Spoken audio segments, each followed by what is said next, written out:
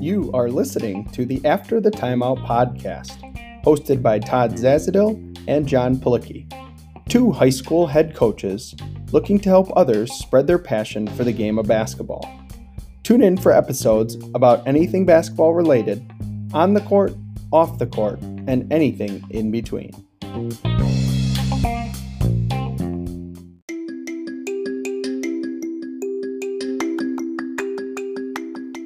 We at the After the Timeout podcast would like to take a full timeout to talk about VREPS basketball. Coaches, do you get frustrated by how some players just cannot seem to learn your offensive system? Are you spending countless hours teaching your offensive system to your team just for them to forget by the next practice?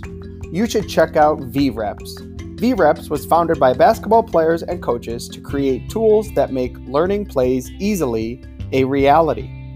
VREPS allows coaches to turn their 2D playbook into a 3D interactive video game that players can watch on any mobile device on their own time. Don't just have players watch film, have them live it and control the players so that they have a better, more efficient learning experience. It's free to try. Go to vreps.us to sign up today.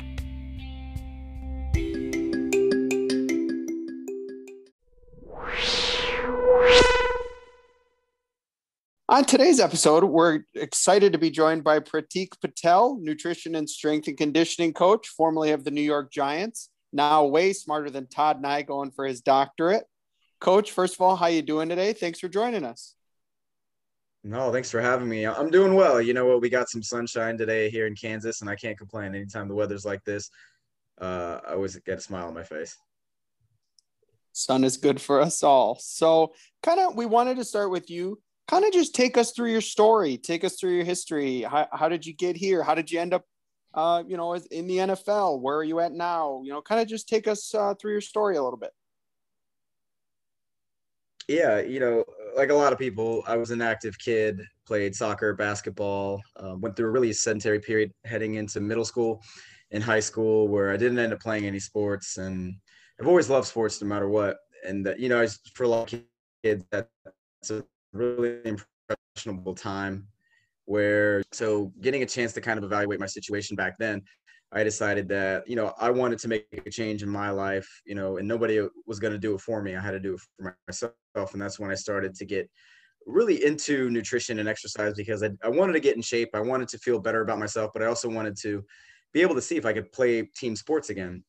So over the course of a couple of years, doing any and everything that I could think of, a lot of it was just wrong on the nutrition and exercise side, was able to kind of get in shape, transform my body, and really enjoyed the process and what I went through at that time.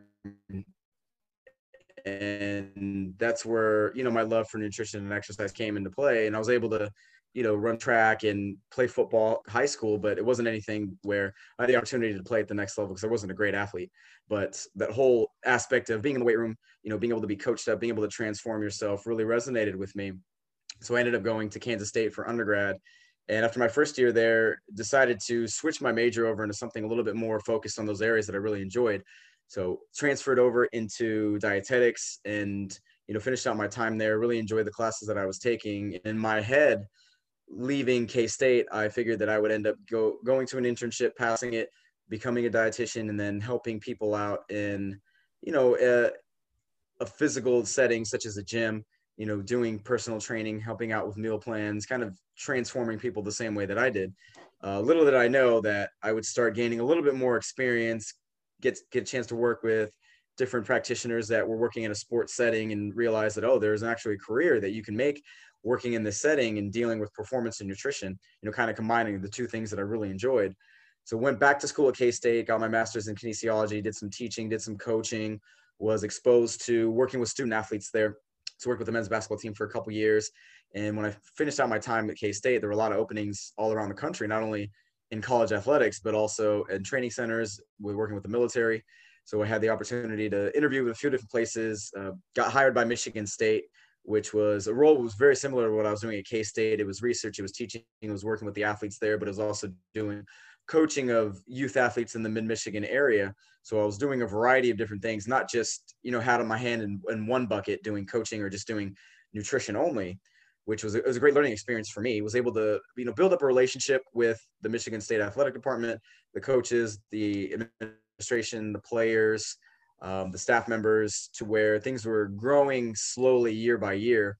And I was, diversifying my skill set, gaining a lot more experience working with these athletes, working with other strength conditioning coaches, seeing things from their perspective. And things were going well at that time. This is 2012, 13, heading into 14. And they wanted to continue the relationship the same way. They didn't necessarily want to, create a standalone department. They weren't necessarily ready for that. And I felt that I was at a point in my career where I was ready to take the next step, and I didn't want to just flatline. So, looking at different opportunities available, there was an opening at the University of Oregon. So now I was going from, having my hand in a few different things to now being in charge of a department and being able to integrate it with all the other large departments, strength and conditioning, sports performance and science, medicine, and taking care of all of the teams, all the different athletes, all the facilities and things they had going on. So it was a great transition for me. Now I was in more of a leadership role and, having to run a department. So things that I had never done before. So I, didn't do things well the first time around. A lot of learning, a lot of, growing pains there, but there was a lot that I was able to learn being put in a situation working in this quote unquote high performance environment with a lot of different staff specialties. So learned a lot from there. The athletic department had a lot of success at that time. It continues to have success. There's a lot of good things going for it. But unfortunately in 2016, the football team had its first non-10 win season in, 10 plus years. And unfortunately the staff got fired and they brought in a new staff. And again, with transition and changes, you always kind of evaluate what's going on in your life. Is this the path that you want to be on, or is there something missing? Is there something more? And I felt that, of course I love the nutrition side. That's what I have my most of my experience in, but I also know how important that strength and conditioning piece is in terms of, the athlete development in the collegiate setting. So I felt that was a piece that I could contribute positively. And, in 2016, I had a chance to interview for an NFL job. It didn't end up panning out. So then we went through that season with Oregon, which was kind of a disaster. And, that itch started coming back. Like maybe there's a possibility where I can take the next step and see what I can do at the NFL level. But I didn't want to just go into any old role. I didn't want to just be put in, just this plain old dietetics role where I have to be in charge of, food service and the logistics stuff, a lot of things that many roles are limited to now, because that would be a step back from what I was able to do for Oregon with a very broad and diverse range of responsibilities that were put on my shoulder. So, hearing through the grapevine, heard that the Giants were looking for a full-time dietitian, but they wanted somebody with strength and conditioning experience. And I thought, wow, this is something that I'm really forward to and could potentially be brought in person when was offered the job. And, from 17, 18, 19, things in terms of my growth and what I felt I was able to contribute to the organization, having my hand in a variety of different things was great, because there was a lot of interaction with the athletes, a lot of one-on-one, a lot of learning, not only from being a strength coach and a dietitian, but also seeing things from a broader lens. Even though the team didn't have a lot of success, which again, unfortunate, it just wasn't the right time for us to be put in that place. I was able to grow quite a bit with the role that I was put under. And, it kind of humbles you when you realize that, you've got a great performance program, you're contributing a lot to the day-to-day things, and the athletes and the players recognize it because they verbalize for you. They step up to bat for you when coaching changes happen, but it has really no bearing on wins and losses. So that's kind of like the kick in the teeth when you're working in this professional elite setting. Heading into 2019, there were a lot of expectations because 2018 was pretty decent, but again, didn't meet expectations. Another coaching staff change, trying to figure out, are we going to be kept on board? Are we going to be let go? And, they hired Joe Judge, who I think is a brilliant man, great teacher, phenomenal coach. He's the right man for the job for that organization. But as you know, what's good for the organization might not be good for individual people. When things change, people move, people come in, duties and roles change too. So, kind of looking at it from my perspective in March of 2020, when the pandemic happened, is the role that I'm now with the team exactly what I want it to be, or do I feel like there's something else that I could pursue that could be very valuable, not only for a team or athlete setting, but that could help out a lot of other people. And, for me, just evaluating a lot of that stuff, and I made the decision to say, this isn't the direction that I want to continue to go on. I want to try to transition and see if there's something else that might be out there for me. And I'm never really going to know unless I actually just go for it. I didn't want to just stay in the safety of what the organization wanted to provide, because, I had a contract in hand for 2021 that I didn't sign. But, I ended up making the decision to transition away. And, that brought me to the end of training camp. We're still in Jersey, still like putting together my information, because I had made the decision, talked to a few different universities, said like, there's a PhD in mind where I think it could be really valuable to, try it out, test it out, see if this is something that they would resonate with. So fortunate enough to get connected with the University of South Queensland, got accepted into the program, got full tuition stipend. So I'm doing that part-time by distance. And right now, I'm back in Kansas. I've been seeing, a handful of athletes one-on-one, handful of different people one-on-one, doing some consulting. Right now, it's just kind of bare bones, building something up from the ground up and trying to get a handle on exactly what the next direction I feel could end up being. Got some ideas in mind, but I guess that kind of brings me here with you guys. Yes, it does, all the way up to us. We always just find it interesting to hear people's journeys. So let's kind of go through, for Todd and I are high school coaches, and we have a lot of high school and college coaches that listen and as guests. So kind of take us through, what are keys for a balanced diet for a high school athlete that's looking to be successful, at the high school level and then possibly at the collegiate level. And, what should an athlete's diet be like in the off season in comparison to the season? Yeah, I'd say overall, it's just understanding when you look at the athlete's schedule, are they in season? Are they out season? What exactly are they doing in terms of what are the physical demands placed on them? Is it practice? Is it lifts? Is it a combination of both? In the off season, obviously, it's just going to be a lot of training to get ready to handle the demands of what the season's going to bring.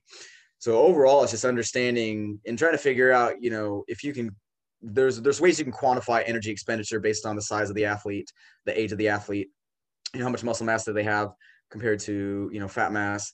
But for the most part, it's, if you're looking at it from a macronutrient perspective, is, getting enough carbohydrates, getting enough protein, getting enough fat. But there's strategic times during the day where they can take advantage of that.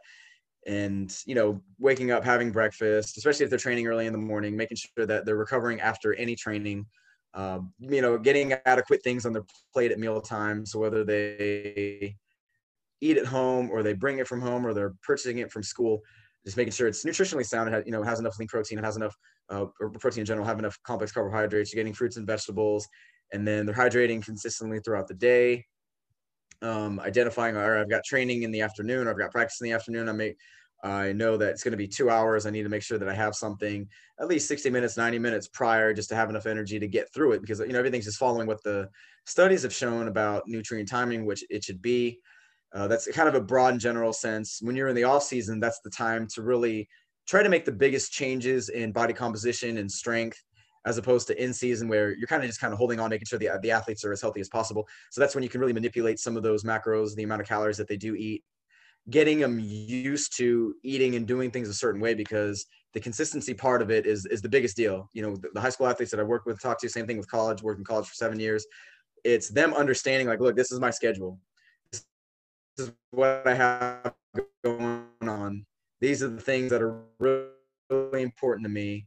But I also need to know that if you make the right choices consistently day after day, you're going to reap the benefits of it. You're going to get stronger. You're going to recover faster. You're going to feel better. You're going to decrease, the incidence or risk of injury, decrease the incidence of getting sick, things of that nature. And a lot of athletes just don't put a lot of stock and emphasis on it for a variety of reasons. They haven't been exposed to it enough, and it's not important enough to them. Everything else is important, especially in this day and age. Their phones are important, their girlfriend, their boyfriend, whatever. Stuff that the coaches are saying, what they have going on at the bottom, that definitely does have an impact with everything that they go through on a daily basis, because it's one thing that connects the dots, but it's finding the right resources available for them to learn how to do that. And at the high school level, you got millions of high school athletes, but you just don't have the appropriate resources available for the coaches to share with them, for the parents to understand, for the athletes to learn from. So it kind of happens at the college level too, versus in staffing. But again, the college athlete schedule is super jam packed. You have so much stuff going on. You've got lifts, you've got practice, you've got meetings, you have tutor, you've got classes, you've got study hall, you've got, homework they have to do, they've got treatment, you've got meals that are provided for them. It's like, how do you figure out, because the schedule changes daily because of their class schedule. Talented is a 4 or 5 star who can get by on just pure athleticism alone, eating Chick-fil-A, 4 to 5 times a week, and eating wings at night and getting, 4 or 5 hours of sleep. So, in the broad sense, it's just, making sure they're eating appropriately when they have those opportunities, and then kind of understanding why. And then, off season, making those large changes. In season, it's basically matching the energy demand. So, when you're talking about practices, competition, they're going to be expending a lot more energy. So eating a lot more carbohydrates, practicing a lot more, and emphasizing recovery and sleep as much as possible, because that's what's going to help these kids in the middle of the season, the latter part of the season, continue to feel strong without, I've talked to a lot of coaches. They reach out to me like, hey, my team's dragging, in the middle of the season, at the end of the season, they don't look very sharp. I don't know if I should change up the lifts or I should do that. It's like, that stuff's important, but also look at all the other factors that go on. Are they sleeping well? They're managing stress. Are they hydrating? Are they eating properly? Which generally the sleep and the eating are the biggest pieces that are missing in a lot of these equations. All right. So I want to boil it down to, I guess you talked about opportunities to, every high school is different. Every college is different. Whether it be strength and conditioning or nutrition, many people and many schools don't have the same opportunities as others do, right? So I guess minimalist approach, athletes, who have goals to play at the next level, and they want to get stronger, and they want to perform at a high level. At a minimalist approach, what can some of those athletes do that maybe don't have the same opportunities with the weight room and nutrition, and maybe they're not as well off as everybody else? Yeah, and that's where it becomes really difficult, because without assessing each individual situation, it's hard to give some generic terms without identifying like, oh, you've got access to this is how you want to do this, or you don't have access to this. Let's figure something out in terms of, what are you brought from, your parents, or from outside, or from, somebody supporting you. Again, it's not an easy thing. I've talked to a lot of high school coaches that say, hey, we just don't have the ability to provide it for them. And these kids come from low SES backgrounds. They just don't have the resources available from home. And it's like, yeah, I completely understand that. I think it's just at the base level, acknowledging its importance, and at least recognizing that, say, yeah, nutrition is something that's important. Yeah, sleep is something that's important. Managing stress, working on breath work, that stuff's important, and figuring out, okay, what is required in terms of being able to do it. Is it a time commitment? Is it a financial commitment?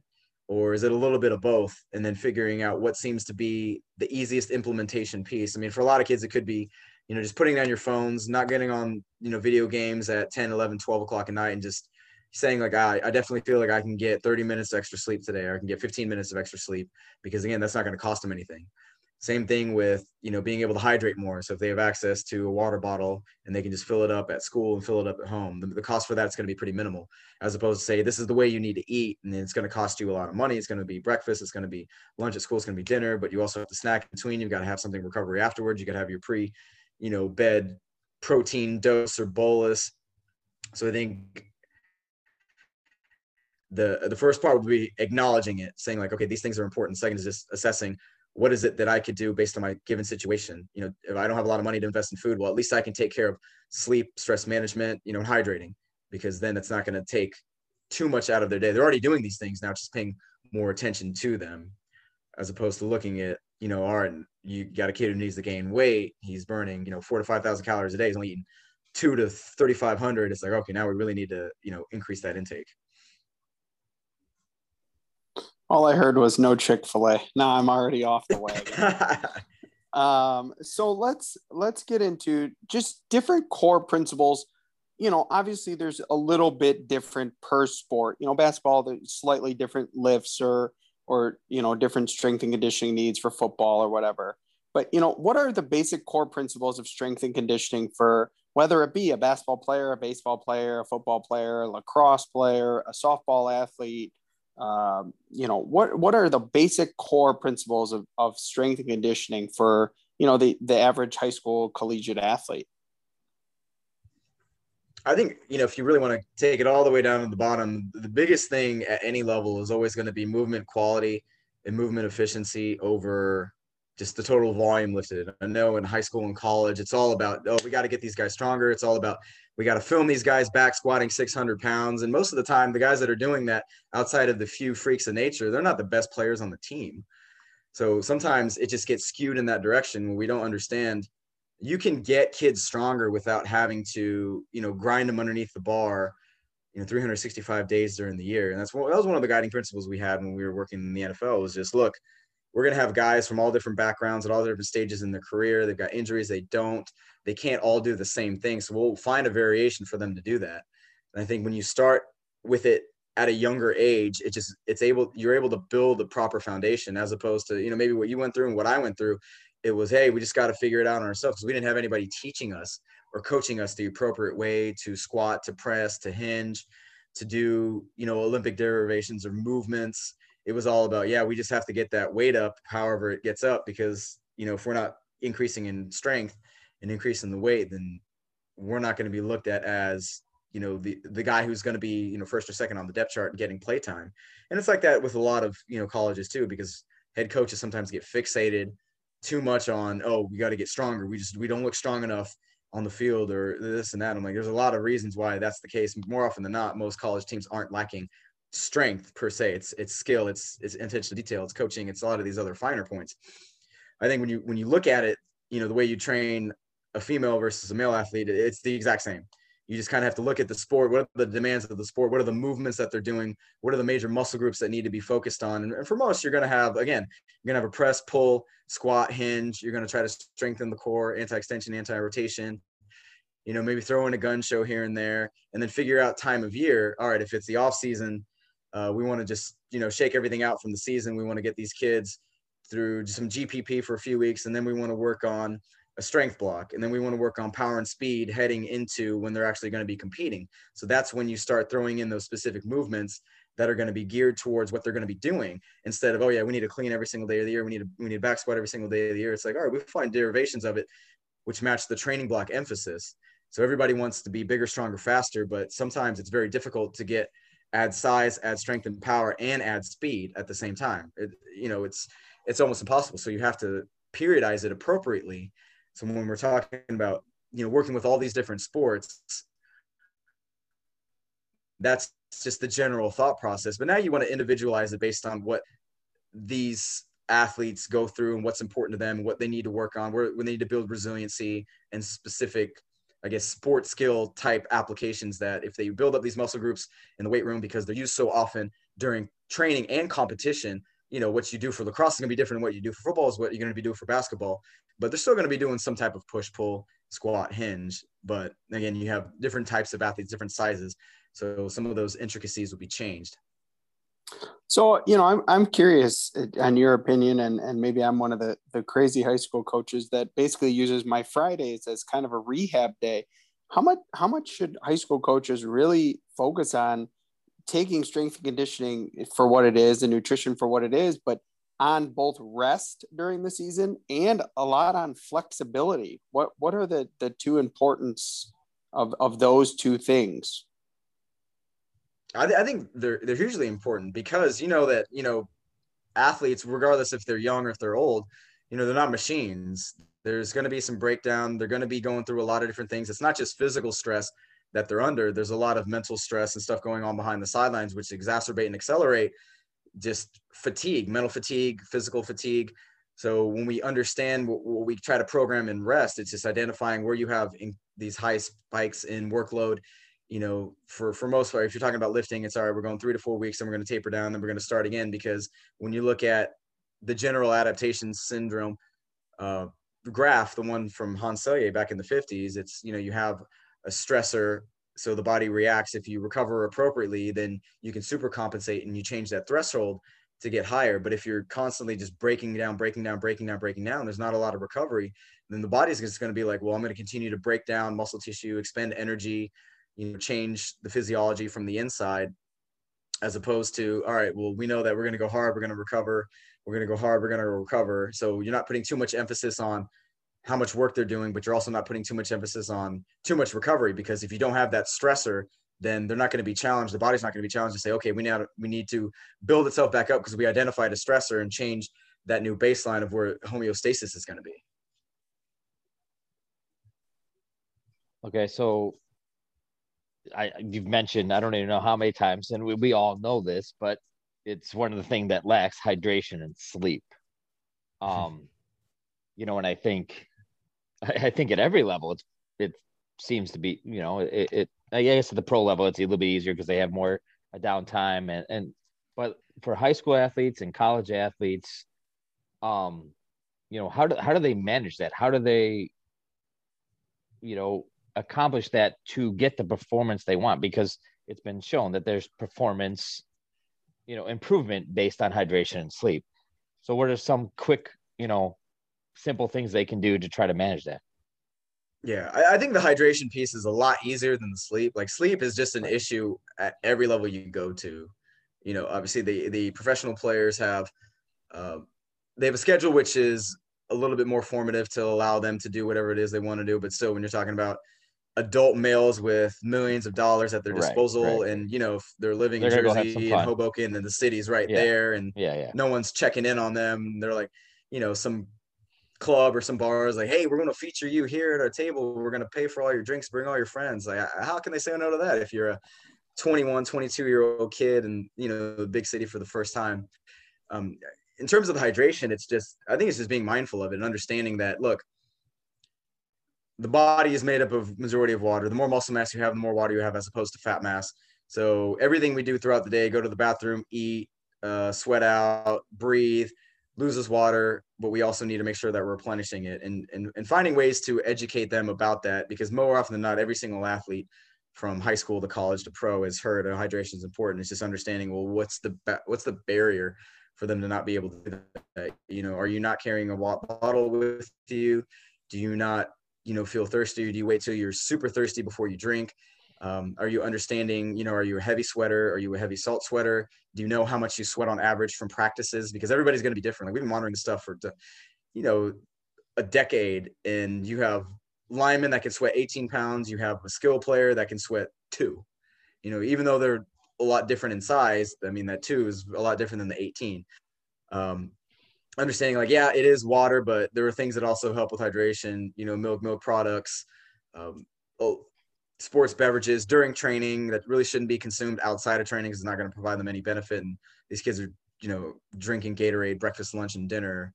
It's like, that's actually not a great thing to do. Well, they got to be like Mike, though, right? Got to be like Mike. Protein shakes, drinks, smoothies, for those kids who are super active and, playing multiple sports throughout the entire year at the high school level. I think it's just being aware, carrying something like a bottle with them, drinking consistently, checking urine color if they don't have the opportunity to test USG, seeing is it pale, yellow, or lighter, trying to anticipate it, not drink when you're thirsty, but just getting in a habit of, during the day, during the school day, this is what I need to do. And when I'm practicing, obviously the emphasis has become that much more on making sure that these athletes have access to fluids because of, some of the awful things that have happened with heat stroke and dehydration with athletes in the past. And it's not all about water. So they don't want to just chug gallons of water, because they could become hypernatremic. And this has happened even in the past few years with some football players. It's just understanding, like, how do we work in those electrolytes? Do we get sports drinks? My drinking, milk and juices and smoothies and shakes at meal times. I think hydration, it's simple, but sometimes we make it way too complicated. The sleep part, that's a whole other issue, because your high school and college athletes have such a very condensed schedule in terms of trying to get all this stuff in a small amount of time. And then school starts really in the morning for the high schoolers, and in the college level you have early morning lifts, or you have something else going on, and you have classes during the day, but then you have to throw in lifts and practice time in and around it. And now most of them are around campus for the entire year, even during the summertime. So I think with the sleep thing, it has to be at least brought to their attention, and the education has to be there. But even more so, you can do that in group setting, but then, just trying to have individual conversations with the players, because you're going to have a handful that just don't care. They're not going to want to put their phones down. They're not going to try to block blue light. They're not going to want to put the controllers down. I mean, that's who they are. They're on their own, and that's what they feel most comfortable doing, because they get the dopamine hit every time they pick up the controller or the phone. Until they're able to at least understand and get a hold and handle on that, then it's going to be difficult for them to just buy in 100% and say, oh, I'm going to bed at 10, I'm waking up at 6.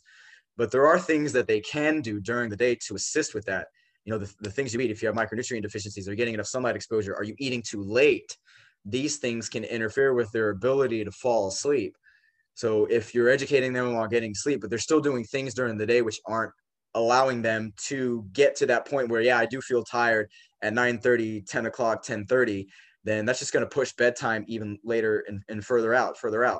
So with the sleep thing, I think there are things to do. Sometimes it could take an individual assessment with specific athletes, or, give some broad education and say, if you want to learn more about it, let's talk about it. Let's figure out what's going on during the day, because, I've worked with a lot of people. They're like, yeah, the room's cold, everything's blacked out, phone's off, but I still obviously sleeping. So I'm like, look, we have to look at other things. How are you managing stress? What's going on in your head? What are you eating? Do you have any specific deficiencies in the diet? Because there are a lot of studies that do correlate that with poor sleep quality, pushing sleep time, but also increasing sleep latency, which is the time to fall asleep too. So for a lot of high school coaches, they don't have their own strength and conditioning coach like a lot of colleges do, aka Todd and I. So what should we, or what should they focus on with the limited time and limited resources they have as far as strength, conditioning, flexibility, those kind of things? Yeah, and that's tough without, learning more about an individual coach's situation. How much space do they have? What kind of access to equipment do they have? How much time do they have with the athletes? Because then you could start thinking like, okay, if you have 30 minutes, at the beginning part of the day, or 30 minutes after practice is over, this is what you'd want to try to do based on what the emphasis of practice was. How long did they go? Do you want to break them down even more, or do you want to just try to get them through the motions? You're talking about in season versus off season. I think there are things that there are a lot of really good strength coaches out there that have, programs that they can put together for those high school coaches, or those coaches in situations where they don't have access to the material. So you don't necessarily have to come up with the specific strategies. You can get it from somebody who, is a master's level CSCS, who's worked in football or these major, team sports for a variety of years, instead of trying to piece things together like, all right, maybe we should do, a circuit style stuff, or maybe we should do, sprints till they, pass out. I think leveraging the information and people in your network and the people that are available, whether it's, Twitter, whether it's, Instagram, that are credible, because there's a lot of BS coaches out there that have no clue what they're doing. I think that could be a great resource instead of trying to come up with it all on your own.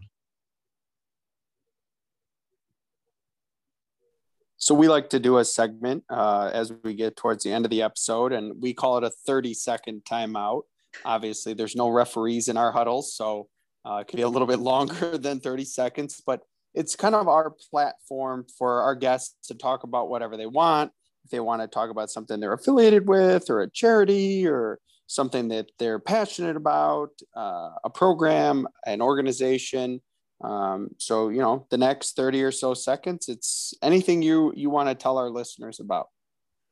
No, I don't really have anything to plug. It's been an interesting wild ride over the past 11, 12 years for me. I think the way things are moving in sport, the importance of having a good grasp on, the nutrition to complement the exercise and the sleep are some of the biggest things that I've seen are the missing pieces from high school to college and even to the pros. I mean, you do have a lot of qualified practitioners, but still a lot of people that don't have enough experience with this. But I think if coaches are very aware of that and understand that, if you start putting yourself in the position of their athletes and understand what they're going through, because now these kids are it's so different than when I was in high school, even in 2003. I think it adds a lot of value to understanding, like, how should I, coach these kids up? How should I figure out how to put together the plans? Who should I put my trust in when having kids with, certain staff members and certain coaches? So I think, you know, and then another big thing I'll take a little bit longer than 30 seconds that I've seen and observed for 11 years or so is coaches would be hugely better off putting more emphasis on taking care of themselves. And I know, there's this huge grind culture. You've got to put in so many hours of work to be able to get, one step ahead. But, I've seen it where people are putting so much emphasis and time in trying to learn their craft that it's not really even making any difference in terms of gameplay, wins and losses. Unfortunately, the first half of my career was awesome. There was so much going on where I wasn't a big part of it, but I was along for the ride and there's a lot of success. And then as I continued to gain stream and getting more responsibilities and have a bigger role, unfortunately, the success that wasn't necessarily there compared to what we'd like to have. But I think coaches being able to take care of themselves first and foremost, take care of your health, take care of your spouses, take care of things at home instead of just putting any and everything in the job, because unfortunately loyalty is few and far between when we're talking about sports, and I've seen it firsthand. I've seen 4 or 5 different coaching staffs get fired over the past 6 years, and I felt I was going to get fired too, because I'm as culpable as anybody else, and that's not a fun thing to do. But being able to take care of yourself, being healthy, that not only contributes to feeling more energetic, having a clearer mind, making better decisions, it speaks volumes when your other staff members and your players can see it too. So when you understand what you're asking them to do, take care of yourself, sleep, eat well, you have to do it too, because that makes you a better coach and a better, healthier human to make better decisions, to let your brain work faster, to be able to recover, to be able to handle the stresses and the demands of being a coach. So I know Cody Royal speaks a lot about this. He's written 2 books. I think it's massive. And I've seen coaches just literally just bomb their careers from taking on the stress, not working out or eating, just drinking nonstop and just being miserable. And it's hard to see. You don't want that, because, these are good people, these are good men and women. But sometimes the toll is just too much because they're just not physically fit mentally and health-wise to be able to handle it. All right. So you quoted Cody Royal. So before I do the quick timeout, I just got done reading his one book, The Tough Stuff About Being a Head Coach. So before we get to the last segment, one of the things I loved, and I've asked our last few guests about this idea of the imposter syndrome. So here you are, you're a strength and conditioning coach. You get hired by an NFL organization. You're the head of nutrition, and you're working with these high-level athletes. Did you ever have the imposter syndrome? Did you ever have who told me I was qualified to work for the New York Giants and work with these high-level athletes? Did you ever have those thoughts? Yeah, it's normal too. Sometimes it's a little bit of disbelief to think, I was a skinny Indian kid from Kansas who became overweight, who wasn't a great athlete, who was a mechanical engineering major freshman year in college, to transitioning over to not getting into an internship, to having to go live back home, and then getting into grad school or getting into an internship, come back home, couldn't find a job, getting into grad school, and slowly just working my way up, when I've seen a lot of my other colleagues that, got jobs faster earlier on in their career, but weren't able to flourish. And I'm like, how did I even end up here? You have 3 South Asian Indian coaches in all of professional sports, in the main sports. I was one of the third ones. I ended up becoming the longest tenured in 2020 when the person who hired me left for a really great gig. And I'm like, I was never really meant to be here, but here I am. Sometimes you kind of just think what am I even doing here? Am I even qualified? I'm not a big name person and have any mentors in the field.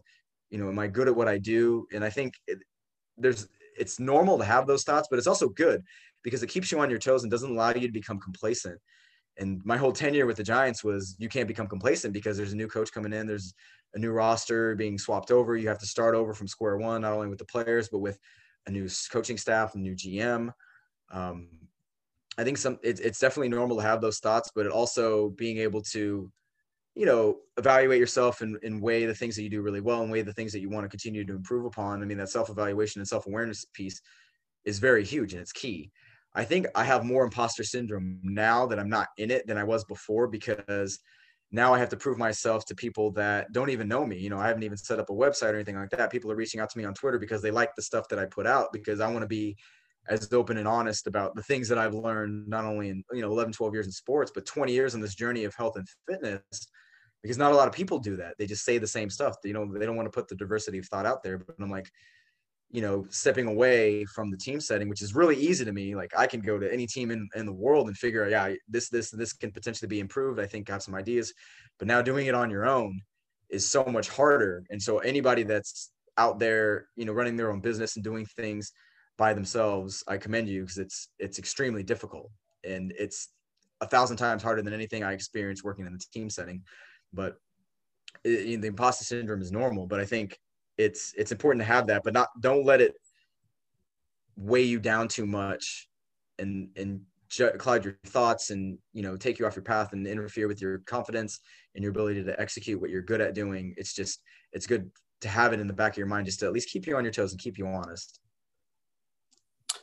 So we finished with a fun segment. We call it quick hitters. Most of these questions may not even be related to strength and conditioning. Some might. We just like to have fun with our guests at the end. So our first one, Todd and I had for you, is we had to ask your favorite cheat meal. I love pizza. I love thin crust pizza. I can eat a whole large pizza without even blinking an eye. I try not to do it very often, but in terms of like a savory, it's pizza. And in terms of like a sweet, I love cookies and ice cream. Like I try not to eat it too much, because I can eat enormous quantities of food at the same time. But I would say those two are definitely my go-tos. All right. So best simple resource for high school coaches in terms of nutrition and strength. Oh. Like just something they can go to kind of get a framework and start learning about it. He's going to say his own Twitter account. I will. Well, obviously he's going to say his own. I'd say that's a good place to start. There's a lot more coming out. I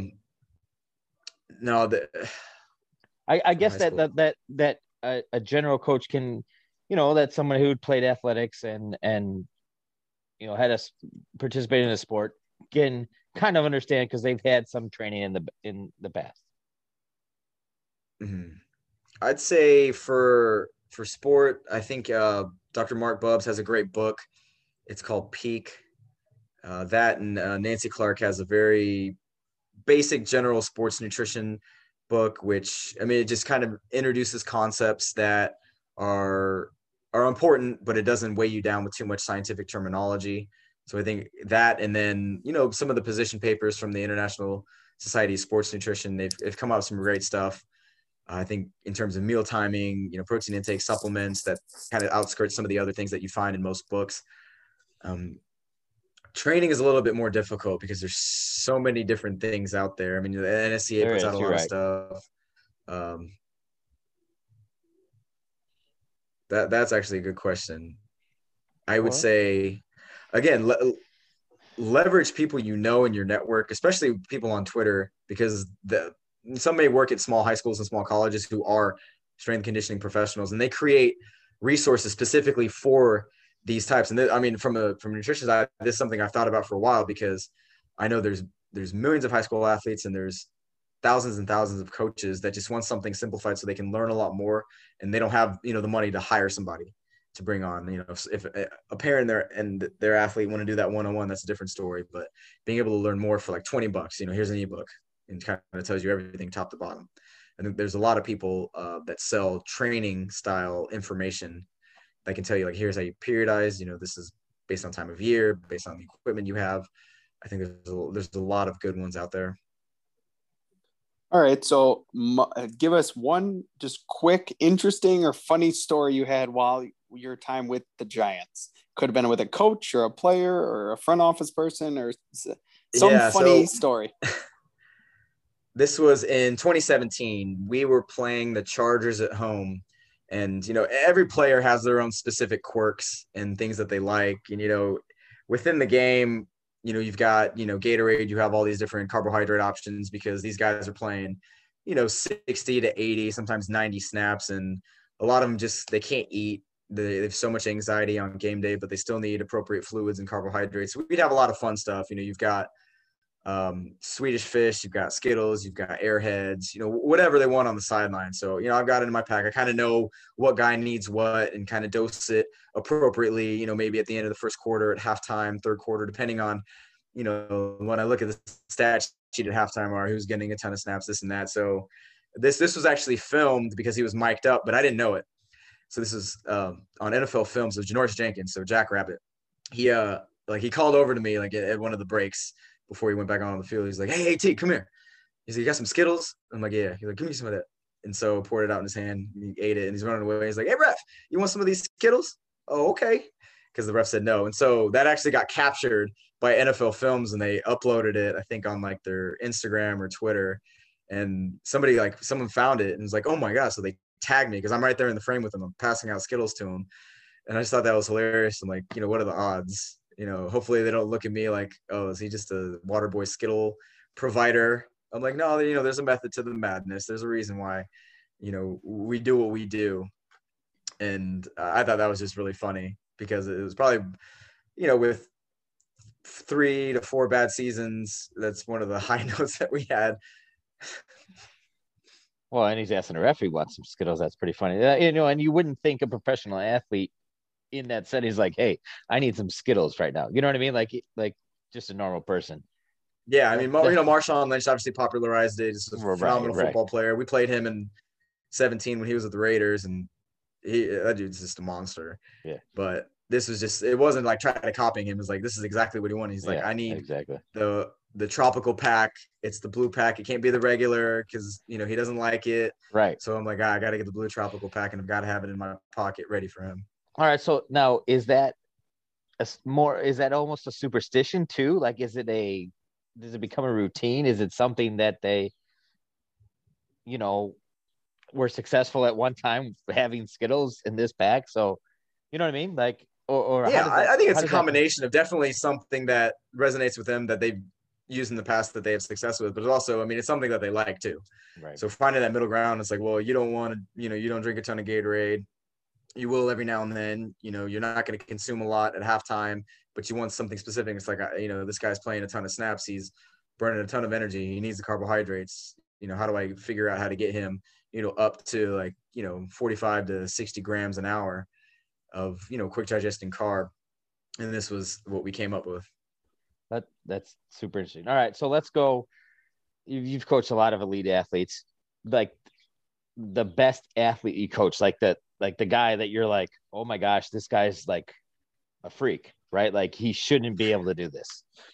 Oh, yeah. With football, it's different because, the position groups are so right different. So I'll say, so you can take it any way you want. Like, yeah, from a skill player. And again, like in terms of coaching, it's like, okay, I wasn't the reason why because of his success.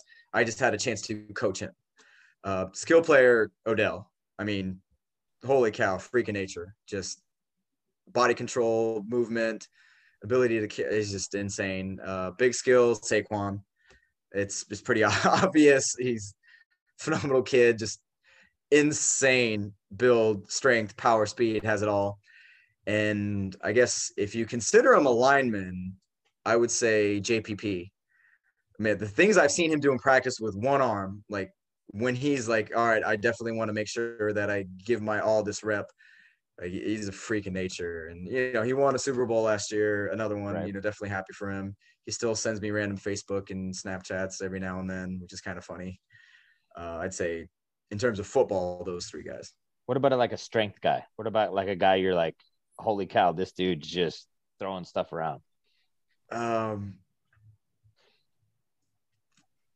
It's easy for the linemen to stand out in terms of, their right. ability to press. Mm-hmm. Will Hernandez is crazy strong upper body, very strong. Lower body, was always really impressed with Nate Solder for how tall he was. I mean, yeah, he was 6'8", 6'9". Yeah, big dude. In season, he's squatting, over 405 pounds. And it's not like one of those linemen, I'm going to, kind of low bar, get my knees out real wide, barely at 90. I mean, he's high bar. He's straight all the way down, which to me was fantastic just looking at that. Because, that's how I squat too, because the way I'm built because of really long femurs. again, power-wise, Saquon, crazy strong. Just his ability to generate power. You put him on like a Kaiser speed squat, and those numbers are off the charts. For a skill player, Sterling Shepard's really strong. His upper body strength and lower body strength. It's tough when you get to the NFL. Yeah, they're not going to be their freaks, strongest. Right? That strength decreases for a variety of reasons, just longevity of careers, injuries, durability issues. But I'd say those guys that in the most recent memory that I've had the chance to work with. All right, so I walk around with my big old jug of gallon of water that I try to drink every day. People make fun of me for my jug, and of course, it's got the little time, so people are like, "Oh, it's 11 o'clock. How come you're not at this?" Realistically, how much should a high school athlete in season drink of water per day? It's a good question because everybody says the gallon, but if you're a very large athlete, if you happen to be a 300-pound lineman, a gallon might not be enough. Because it's 128 ounces. Sometimes they say rule of thumb is half your body weight in ounces, but again, if you're only 180 pounds and you half your body weight, it's only 95. Yeah. Or no, 90. Sorry, bad math. So the gallon's kind of the place that you want to start, but then you also have to factor in, how much activity you're doing during the day. Are you a high volume sweater? Are you replenishing what you're losing during practices and training and the lifts? So, if there's a scale around in the locker room, kind of weigh yourself before, weigh yourself after, just to gauge it. And if you don't have to do it for every single lift, most guys will probably be very similar where they're at day to day. So if they have just somewhat of an idea to say, okay, I know I sweat out 4 pounds every practice and I sweat out 1 pound every lift. So for every pound you sweat out, you want to replenish, not just with 16 ounces, that is the equivalent in terms of the volume and weight. It's overshooting it to like 20 to 24 ounces because the body's not going to be able to utilize all of it. So there will be some loss to urine. So if you definitely want to make sure you're back to your pre-training weight, you try to shoot for 20 to 24 ounces for every pound you lose. So last one, any realm, favorite athletes growing up? Okay. So basketball, I was a Michael Jordan fan. Just there you go. Obsessed, head over heels. Yeah, we're Chicago guys, so yeah, we're right there with you. Football, I grew up really liking the Niners because I was a big Joe Montana, Jerry Rice, Steve Young fan. I would say those are probably the main ones, and then as you continue to get older, like I was a big AI fan. Okay, it was awesome. Then getting into college, like Cristiano Ronaldo, like ridiculous, phenomenal, especially the longevity of his career. But I'd say growing up, number one, like greatest of all time by far is Michael Jordan. Well, Coach, we really appreciate it because we were excited because it's like a whole different episode. We talk a lot of coaches, we talk a lot of basketball, but this is a whole different realm that John and I really think is super important. And I know I try to incorporate in my program as best I can, at the high school level. So, we thank you so much for all the information, and taking your time to talk with us. And I know our listeners are going to find a lot of useful information out of what you talked about, and hopefully they can use it to benefit their program. So we appreciate it so much. No, thanks for having me. And I think it's such a big deal for coaches in your guys' position to value a lot of the stuff, because we've seen the importance of it, not only at the collegiate level, the professional level, and how important it can be to develop those habits early on. I was one of those athletes who had no clue of what to do, and I could have benefited from it, at an earlier age. And not that I was going to or anything, but those habits that you can develop and the things you can learn from it can really resonate and provide and do as they get older. And the state of the nation, everybody's health is not the greatest. I think it's a big deal because not every coach at your guys' level thinks about it and puts a lot of emphasis on it. So I think it's such a positive thing to see.